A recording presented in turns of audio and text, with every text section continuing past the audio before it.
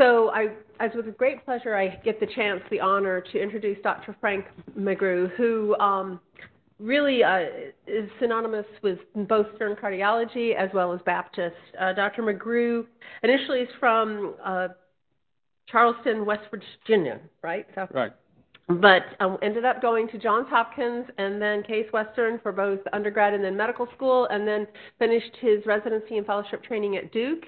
He was involved in their first PA program, which I know those were developing at the time, has been in Memphis for a while since then, began with Stern Cardiology and has been their director of clinical research since then. He has ongoing academic appointments with Duke, obviously UT, as well as Baylor, and has published more things than probably everyone in this room and out in the atmosphere put together.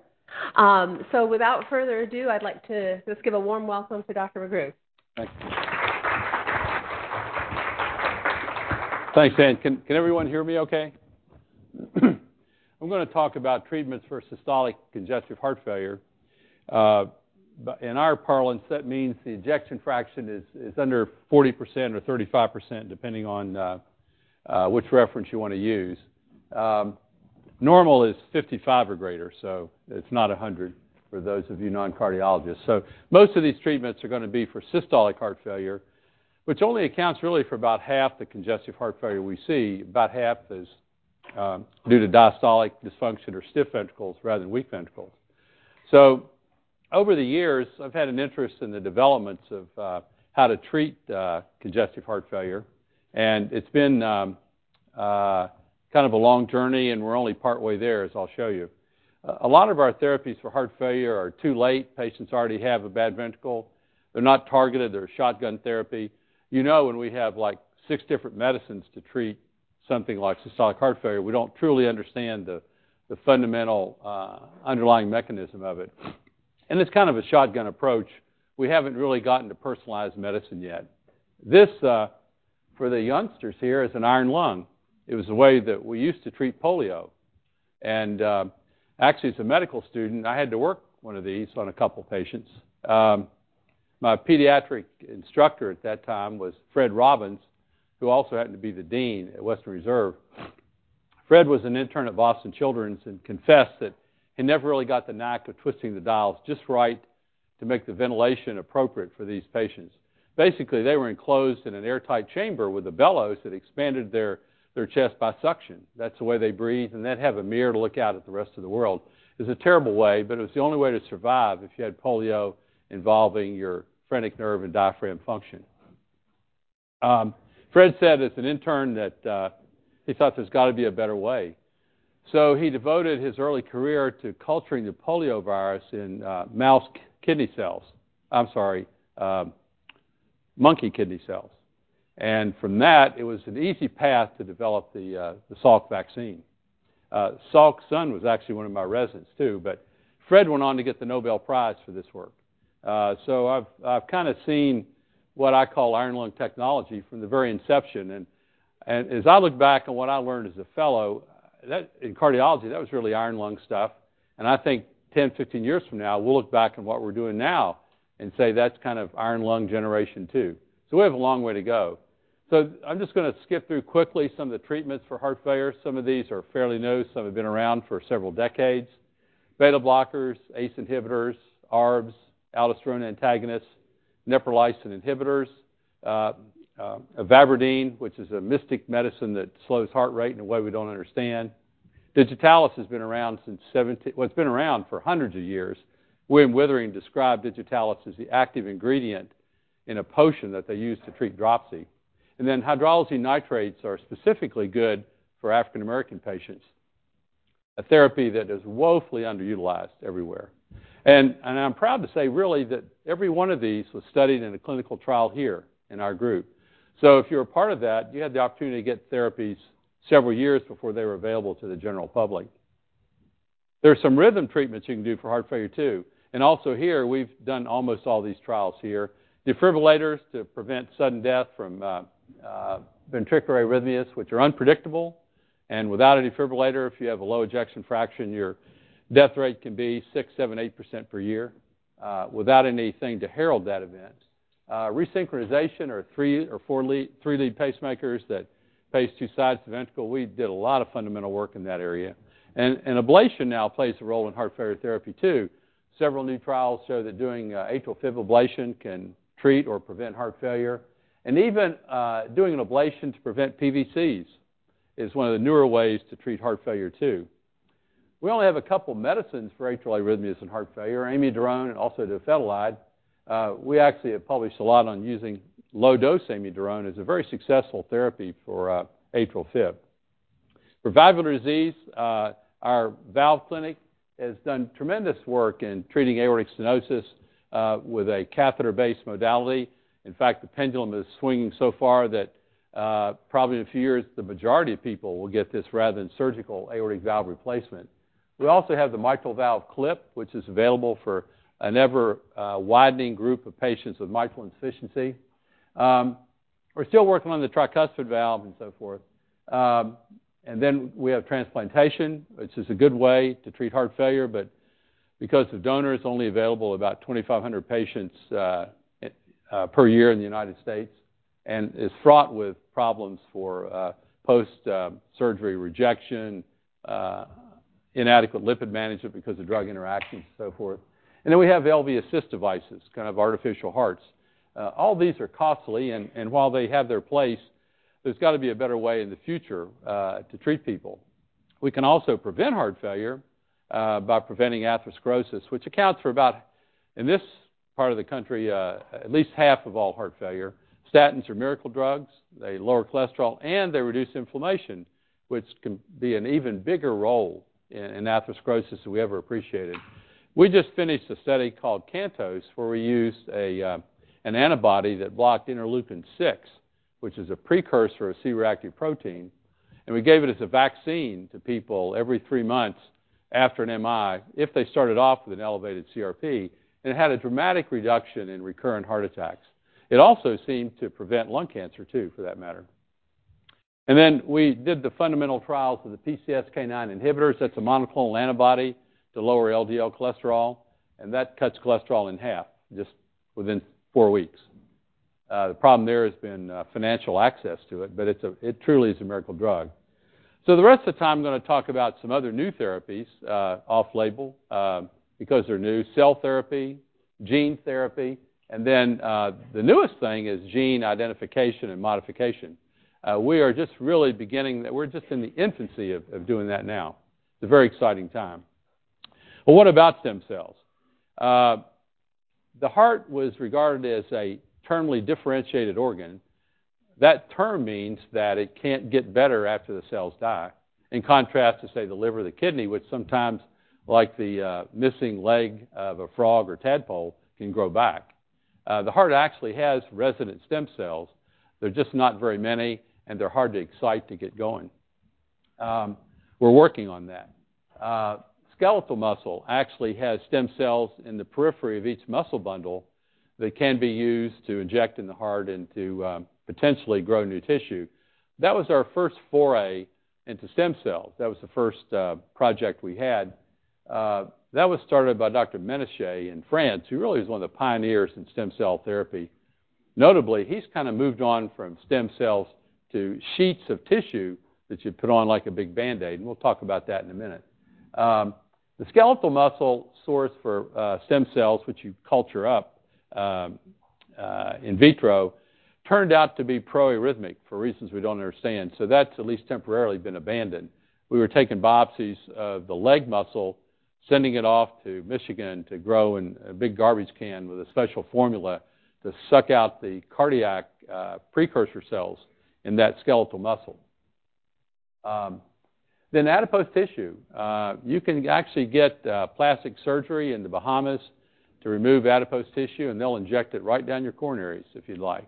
No one much is doing that in a clinical trial, but there were early trials doing that without much processing. So you can imagine all the stuff that went down the coronaries then. There really are precursor mesenchymal cells in adipose tissue that, when properly identified and harvested, can be used for cell therapy for the heart, but that's not one of the major thrusts right now. Embryonic stem cells sound good, but there have been several barriers to that. The first is the ethical problem of getting embryo stem cells. But even beyond that, those cells are too early in the differentiation. They have the potential for turning into anything. And when they were first studied, injected into the heart, instead of getting heart muscle growing up, you get hamartomas and toenails and things like that grow, because those cells will grow into different things to a certain extent depending on their local environment where they're injected. So right now, that's not used very much, but with gene modification, I'll talk about, that could be the wave of the future if there's a way to acquire that ethically. And then induced pluripotent stem cells, the people at Stanford have been really on the forefront here. They've taken actually fibroblasts from the skin in adults and de-differentiated those so that they are kind of embryonic in their character. And they can be molded into a milieu where they'll grow into myocardial cells or to endothelial cells. And furthermore, they can be used in vitro to study a patient's response to a new therapy before you actually give it to the patient. We'll talk a little bit about that. So how do stem cells function? Well, they don't function by rapidly dividing into millions more of the same thing you inject. If you inject 100 stem cells into a heart, a few months later you may find just a few. And we can radioactively label those to be sure of that. But in most studies, those initial stem cells do cause benefit. And the mechanism of that's not totally understood. But it's pretty sure it's not from massive replication of those original stem cells, which of course was the hope of people when they started this type of investigation. They do, however, work in other ways, and we'll talk about that. No one really understands the relative contribution in most cases of these different mechanisms. But they can trigger the in situ stem cells that occur in the heart. There aren't very many, but they can cause those to replicate and divide. They can reduce inflammation, and they can modify existing scars by helping it heal. And in some animal experiments, you can actually show that they hook up with existing myocardial cells, both electrically and mechanically, to improve contractility. That's not always the case, but in some. This, I don't know if it shows well in the back, this is sort of a panoramic view of stem cells since 2000. Originally, we used myoblasts, that's skeletal muscle cells, and that didn't work out too well. Then we went to bone marrow. Initially, they just used straight bone marrow without any processing. That didn't work so well either. And then they realized that there were the cells within the bone marrow, the mesenchymal cells, many of them will have surface antigens that identify their future fate. And there are different protocols for different people. Our study happened to use a CD45 and a CD90 cell, but everybody has a little bit different concept of what the magic cell is. But the modern techniques will try to identify a subset of cells and use those to be injected in the heart. You get a more pure effect from it. And then we talked about adipose tissue, not being used too much currently, but with appropriate antigen identification of what's in it, perhaps that'll work. And then there's a group at Cedars-Sinai that takes a myocardial biopsy from a patient and processes it in a special way so you can get, they call them cardiospheres, little BBs of myocardial cells, and then re-injects those after they've been cultured in vitro for a while. That's still in its infancy. Some preliminary work there looks pretty good. The developers of that technique hope that instead of each patient having to have a heart biopsy and then culture for 2 weeks, then be re-injected, that maybe they can take a single common donor and process it in a way to be useful for many, many patients, which we're going to talk about how we do bone marrow the same way in our studies. And there have been different ways of trying to enhance how the cells engraft. Engraftment is the term they use for the cells that you inject staying there and growing and perhaps linking up with existing myocardial cells. There have been different things to try to change engraftment, but shock waves, ultraviolet light, I mean, all kinds of things, but we still don't have the key to that.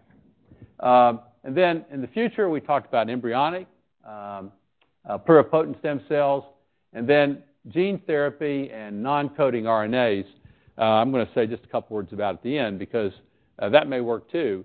And to further illustrate the promise of this, there are a couple animal experiments where in heart failure models they took stem cells, but they didn't inject the stem cells. They took the fluid, they call it the liquor, above the stem cells in the Petri dish and got similar effects. So there probably are soluble molecules floating around that leave the stem cells that may be the major cause of how they exert their beneficial effect.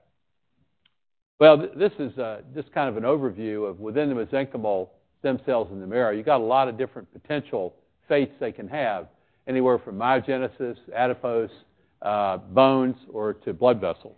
And you can modify those according to the milieu that you put those. This is kind of the same thing.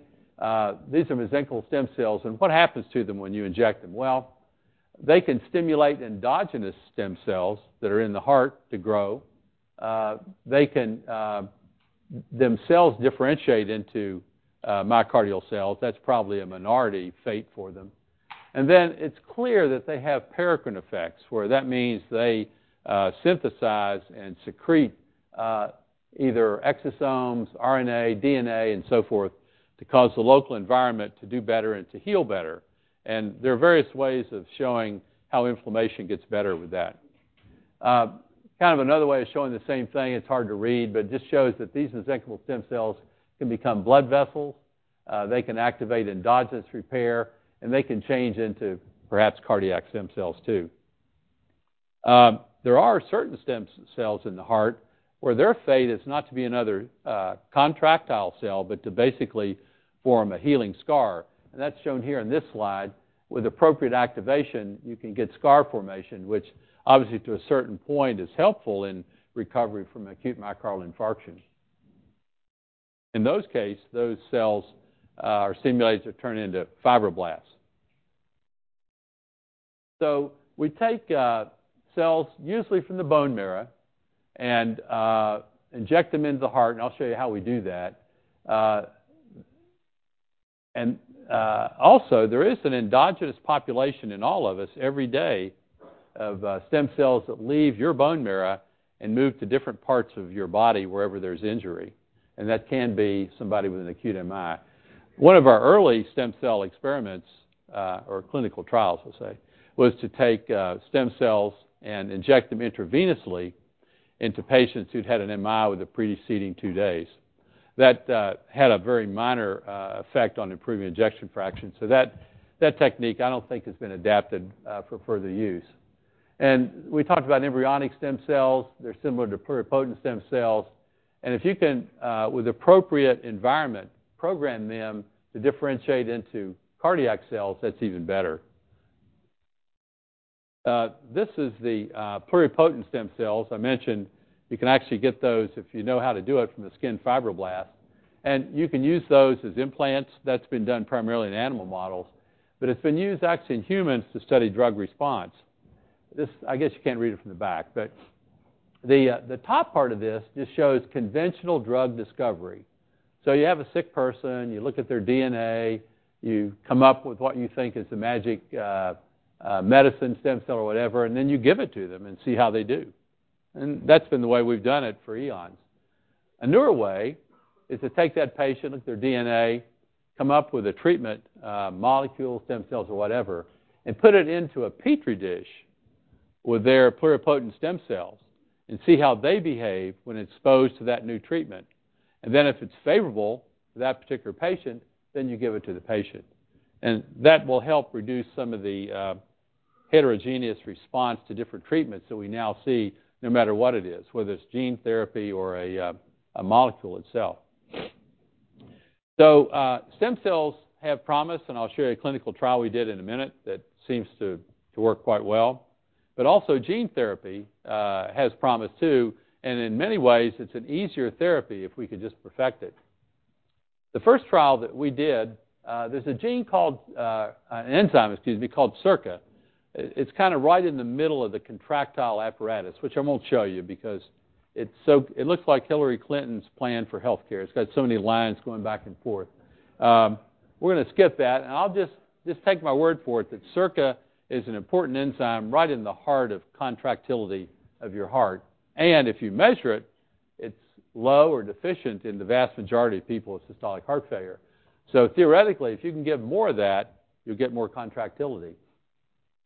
Another enzyme you're more familiar with, adenyl cyclase, produces cyclo-AMP, which produces the energy source ATP. This is a trial that's about to start. We're trying to get into. We're going to look at a different enzyme. So, now the way that works is we take an adenovirus that's in the family, a particular adenovirus, in the family of the adenovirus that causes a common cold. This virus is not infectious. And to make it even safer, we strip out the viral nuclear material within the viral protein shell. And then we put in this human gene. In our case, it was a SERCA gene. And then I'll show you, we inject it down the coronaries, and it infects the endothelial cells, which causes new SERCA to be synthesized. The first trial with this was neutral, probably for several different reasons. We're still learning. One is that about half the patients have antibody titer against the whole panel of adenoviruses, whether it's infectious or not. So we had to check it in those, and in Memphis, about half the people have that titer. In Poland, 90% of the people have that titer. So that doesn't work for everybody. And then furthermore, it was everybody's best guess how many viral particles to give. No one really knows. So the second time, hopefully, we do this, we're going to give more of them. We also don't know, perhaps you need to retreat. It's a little simplistic to think you're going to get away with one squirt. So this is the way it's done. You just do a regular heart cath, and you put the catheter down the coronary arteries, all three, and inject the viral particles. And they go on downstream, and I'll show you how they infect. One group actually put these retrograde up the coronary sinus, but that's a minority way to do it. So this is what happens within the artery. You got the viral particles moving downstream. They lock onto an endothelial cell. They squirt the DNA into it, and that DNA causes new protein to be formed, which goes out into the myocardium and hopefully makes it stronger. So that's gene therapy. I'm going to come back a little bit to stem cells, and I'll tell you a little bit about gene therapy too, but that's kind of all we've done so far. Stem cells are kind of ongoing. The two different ways to do stem cells, you can do autologous, which means you take the patient's own stem cells from their bone marrow and process them in special ways to get the sub-selective cell types you want. Or you can take allogeneic cells, and that means you take a single donor and you render those cells immunologically incompetent, and that way you can use it in 1,000 people. That has a couple advantages. It's much cheaper.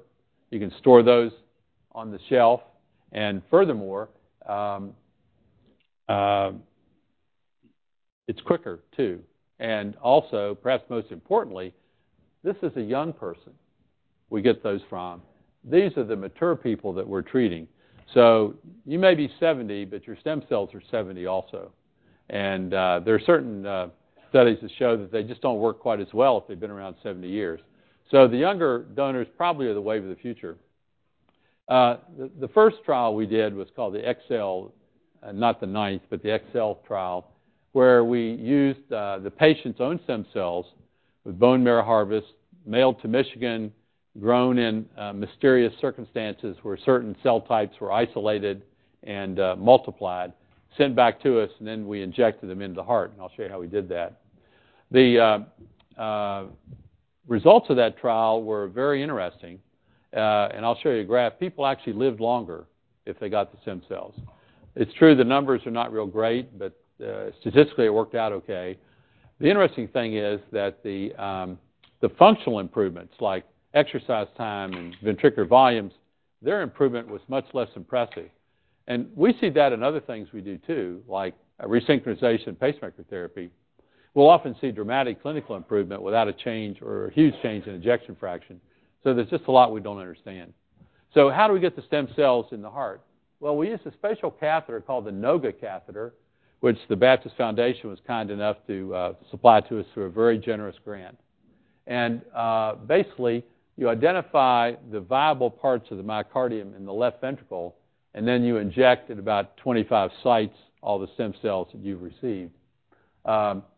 Earlier techniques use a direct epicardial injection and so forth. And this technique can be used for dilated cardiomyopathy where you don't have myocardial infarction. This trial I'm telling you here called the XMyCell trial, and that's basically their brand name for how they process the cells. And that was only for patients with coronary disease as the source of their heart failure. There are certain aspects of that that might make it better or perhaps less likely to respond, and we'll go into that later. And this was prospective, and it was double-blind. Even the people injecting the stem cells didn't know whether they had real stem cells or the placebo injection. And everybody got an injection. So there was no placebo effect from the procedure itself. And this is the survival curve. This is survival here. The people getting the stem cells lived longer than those that didn't. And this is the first clinical trial to ever show improved survival with stem cells. So as of right now, it looks like that most of the future is going to involve mesenchymal stem cells processed in a special way. And probably we're going to go to common donors for that, which means we need to take their cells and process them so their surface antigens are rendered inoperable, so they won't create an immune response. So you'll take these cells from a young, healthy donor, process them in a way they don't have immune stimulation, then you expand them in culture many, many fold. And that way they'll be useful for thousands of people. And this is called the NOGA catheter. This is the left ventricle here. This is the catheter. And just say this patient has a scar right here. You don't want to put the stem cells in the scar. You want to put it in viable tissue. So this NOGA catheter is really very sophisticated. It not only has a little needle for injecting stem cells, but when you touch the myocardial wall, you actually get an electrical signal, which confirms viability.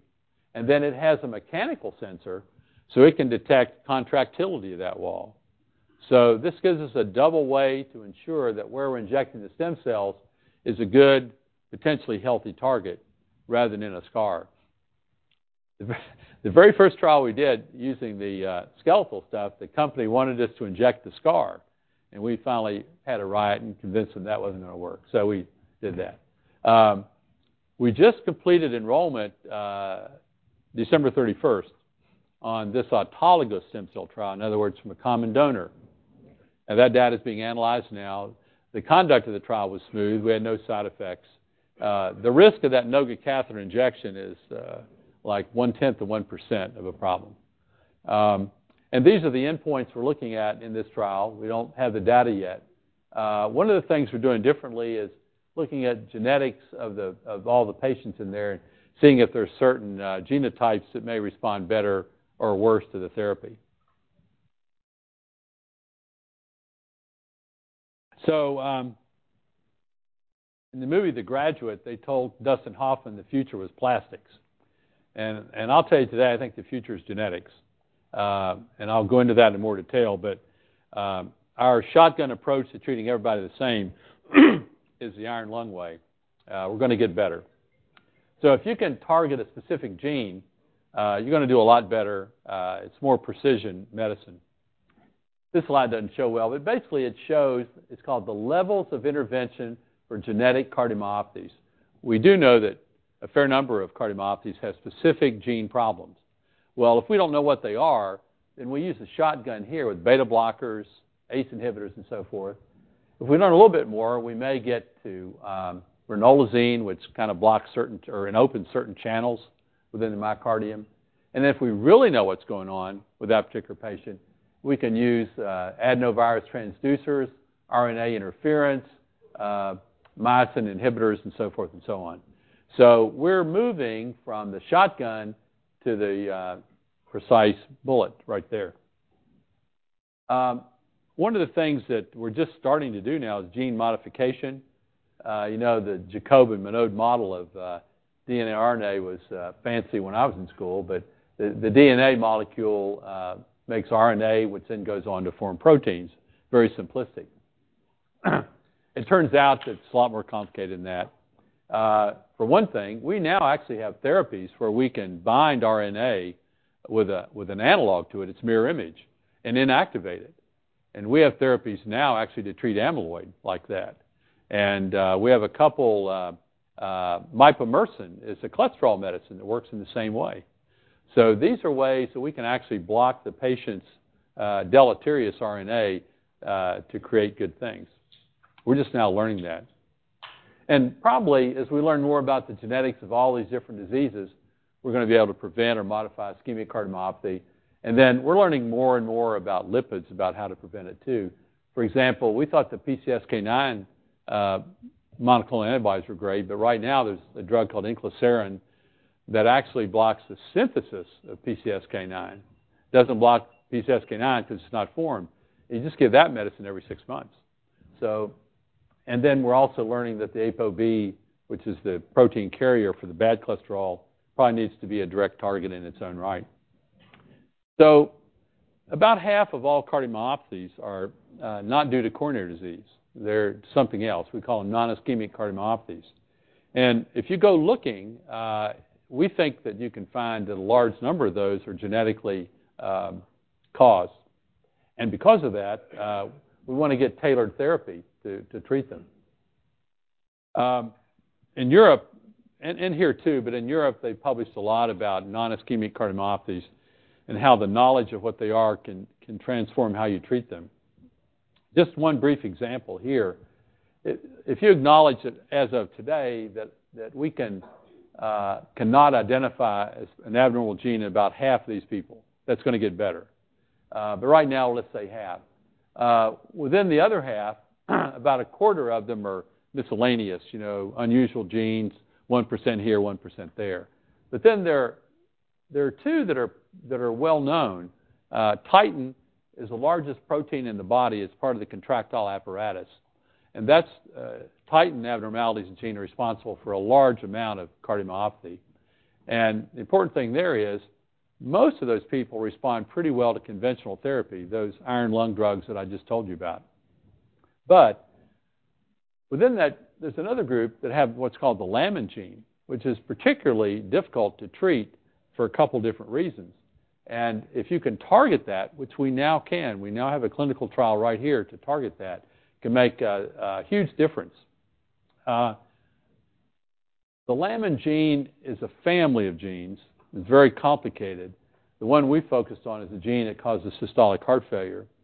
But there are patients who have a variant of that have skeletal muscle and myocardial muscle abnormalities too. So it's really potentially complicated. So as I mentioned, if your titin gene is abnormal, which we can identify, there's a pretty good chance to respond to standard therapy. But if you have the lamin gene, you won't. And the one thing about the lamin gene that makes it different is that patients not only have systolic dysfunction, but they have conduction abnormalities too, either bradycardia or tachycardia. And that's kind of a double whammy for those people because they have both.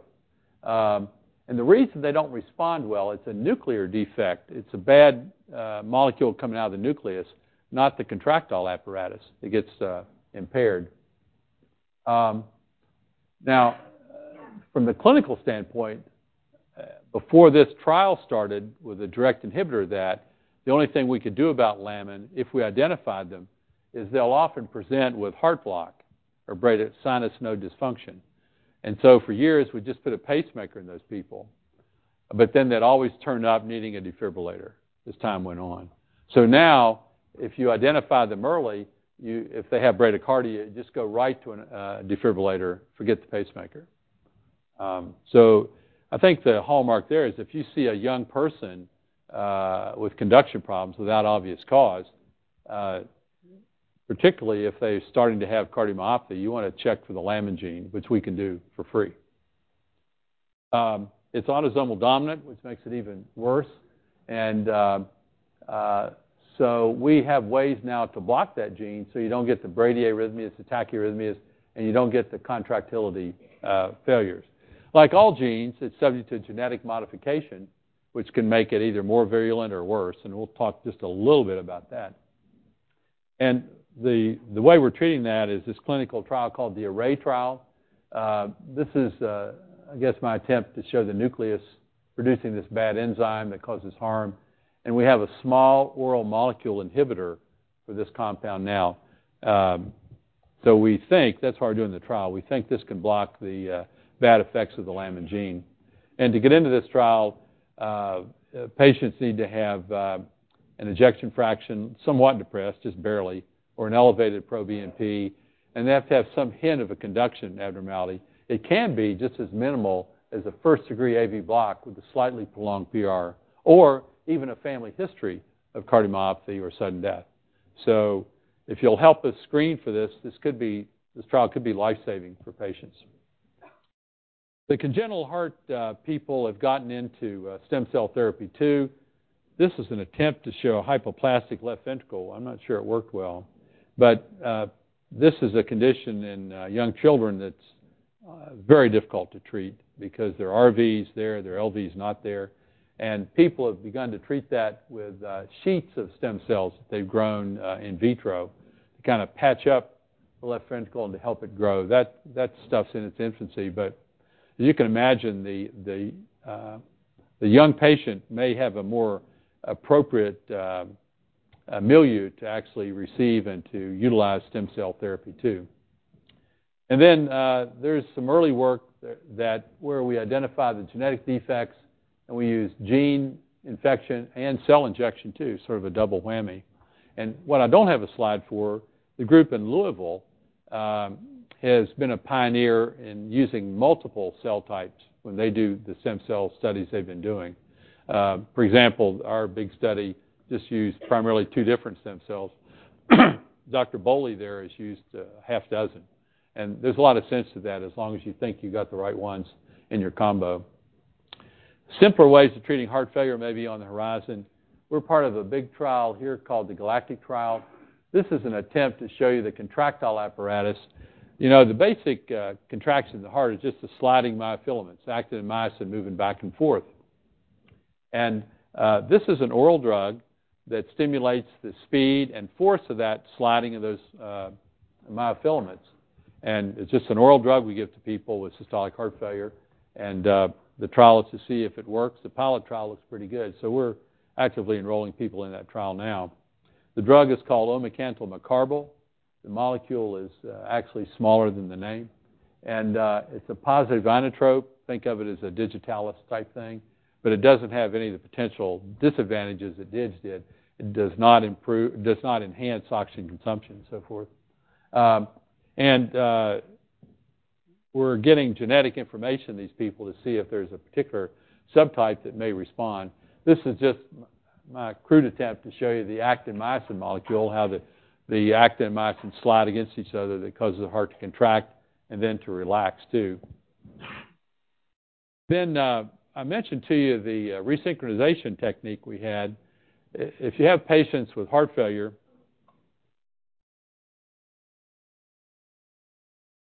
with a bundle branch block, they're often very successfully treated by putting pacemaker leads in the right ventricle.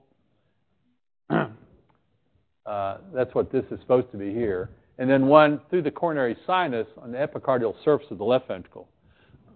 And by stimulating those two almost in unison, but not quite, you can improve contractility and clinical status in probably 75% of all the patients who get those. It still leaves 25% we call non-responders. And there are different ways of approaching those. You want to make sure your basic pacemaker is working right in all the different leads. You want to make sure that there's no atrial fib messing up your pacing. But still, there's a substantial number that just don't get better. We have a new way now. One of the problems with this coronary sinus lead is you're limited where you can put it by the venous anatomy, the coronary veins. You can't just put it anywhere because that pacemaker wire has to go through the coronary sinus and down a vein. So that limits your targets. Phrenic nerve stimulation limits your targets. Knowledge of where the scar tissue is in the left ventricle is a problem. And then fundamentally, if you stimulate the left ventricle from the epicardial surface, which is what this does, in general, you get suboptimal activation sequence. So we now have a clinical trial that we just started, actually, where you put a catheter across the aortic valve. It has a little pacemaker on it, which, if you're really interested, I can't pass it around because they have my passport. Well, I have this. But it's like a piece of lint. And this is put into the left ventricle at the end of a catheter, and then once it's secured, you remove the catheter. So you have this little blurb down here sitting in the left ventricle, endocardial surface. It doesn't have a battery. It doesn't have energy in it. It gets ultrasound energy through the chest wall from a little energy source that's implanted intercostal. There are advantages of this. Number one, you can stimulate where you want to. Number two, you get endocardial stimulation, and you can pick any spot you want to get the best geometry for getting your electronic vector between the RV and the LV. So in the pilot trial, this worked well. This basically just shows the ultrasound transducer, which is extracardiac, just under the skin, sending sound waves into this little pacemaker that receives them on a per beat basis. So it doesn't have to have any battery in it at all. It just gets a sound wave each beat. So that's why it can be very small. And then this is a topic of interest to me. We worked on a dog model of myocardial infarction a few years ago, trying to devise a technique where we could take the latissimus dorsi, which is a muscle in your back that was made by nature to exist only for the use of plastic surgeons, because it doesn't have much function normally, except to help you get out of a chair a little quicker. And we wrapped that around the heart and stimulated it with electric current, and it improved contractility. And as kind of part of that, we did some studies, or other people did some studies, where they biopsied the part of the animal model of heart failure and found out that in the normal part of the left ventricle, certain genes were existing and were active. In the sick part of the heart, whether it was infarcted or ischemic, you got different genes turned off and on. And probably because the mechanical receptors on the surface of the cell would send signals into the nucleus to make or not make certain proteins. So we're kind of working on a grant now for another animal model of heart failure where we can do biopsies of the left ventricle in different areas and see if certain genes are higher or lower. Actually, the Italians did this in humans about 5-6 years ago, but it's not published anymore to my knowledge. So one of the ways we talked about is to take stem cells and give those patients certain drugs to activate the stem cells better, to use certain devices to activate them better. There was a trial where we used electrical stimulation in the area of myocardial infarction. So far, that hasn't worked well. The other thing that kind of spins into the work we're doing is the Human Genome Project. My former chief, Jim Weingarten, actually was head of the NIH, and his fundamental role was to get funding for the human genome. It was done by other people, but he got it started. And we have cooperation with Ohio State, who has a big NIH grant to expand this data.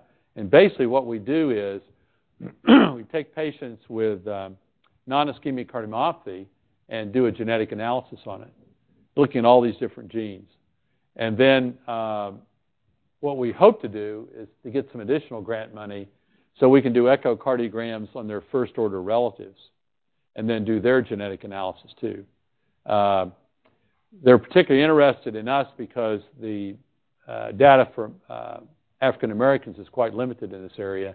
And we promised them that probably half of our patient population we put in this trial would be African Americans. So they're very interested in us getting these probands, and we're kind of working out the details with how to get this done. So if you have patients you'd like to have that done, just let me know. It's all free.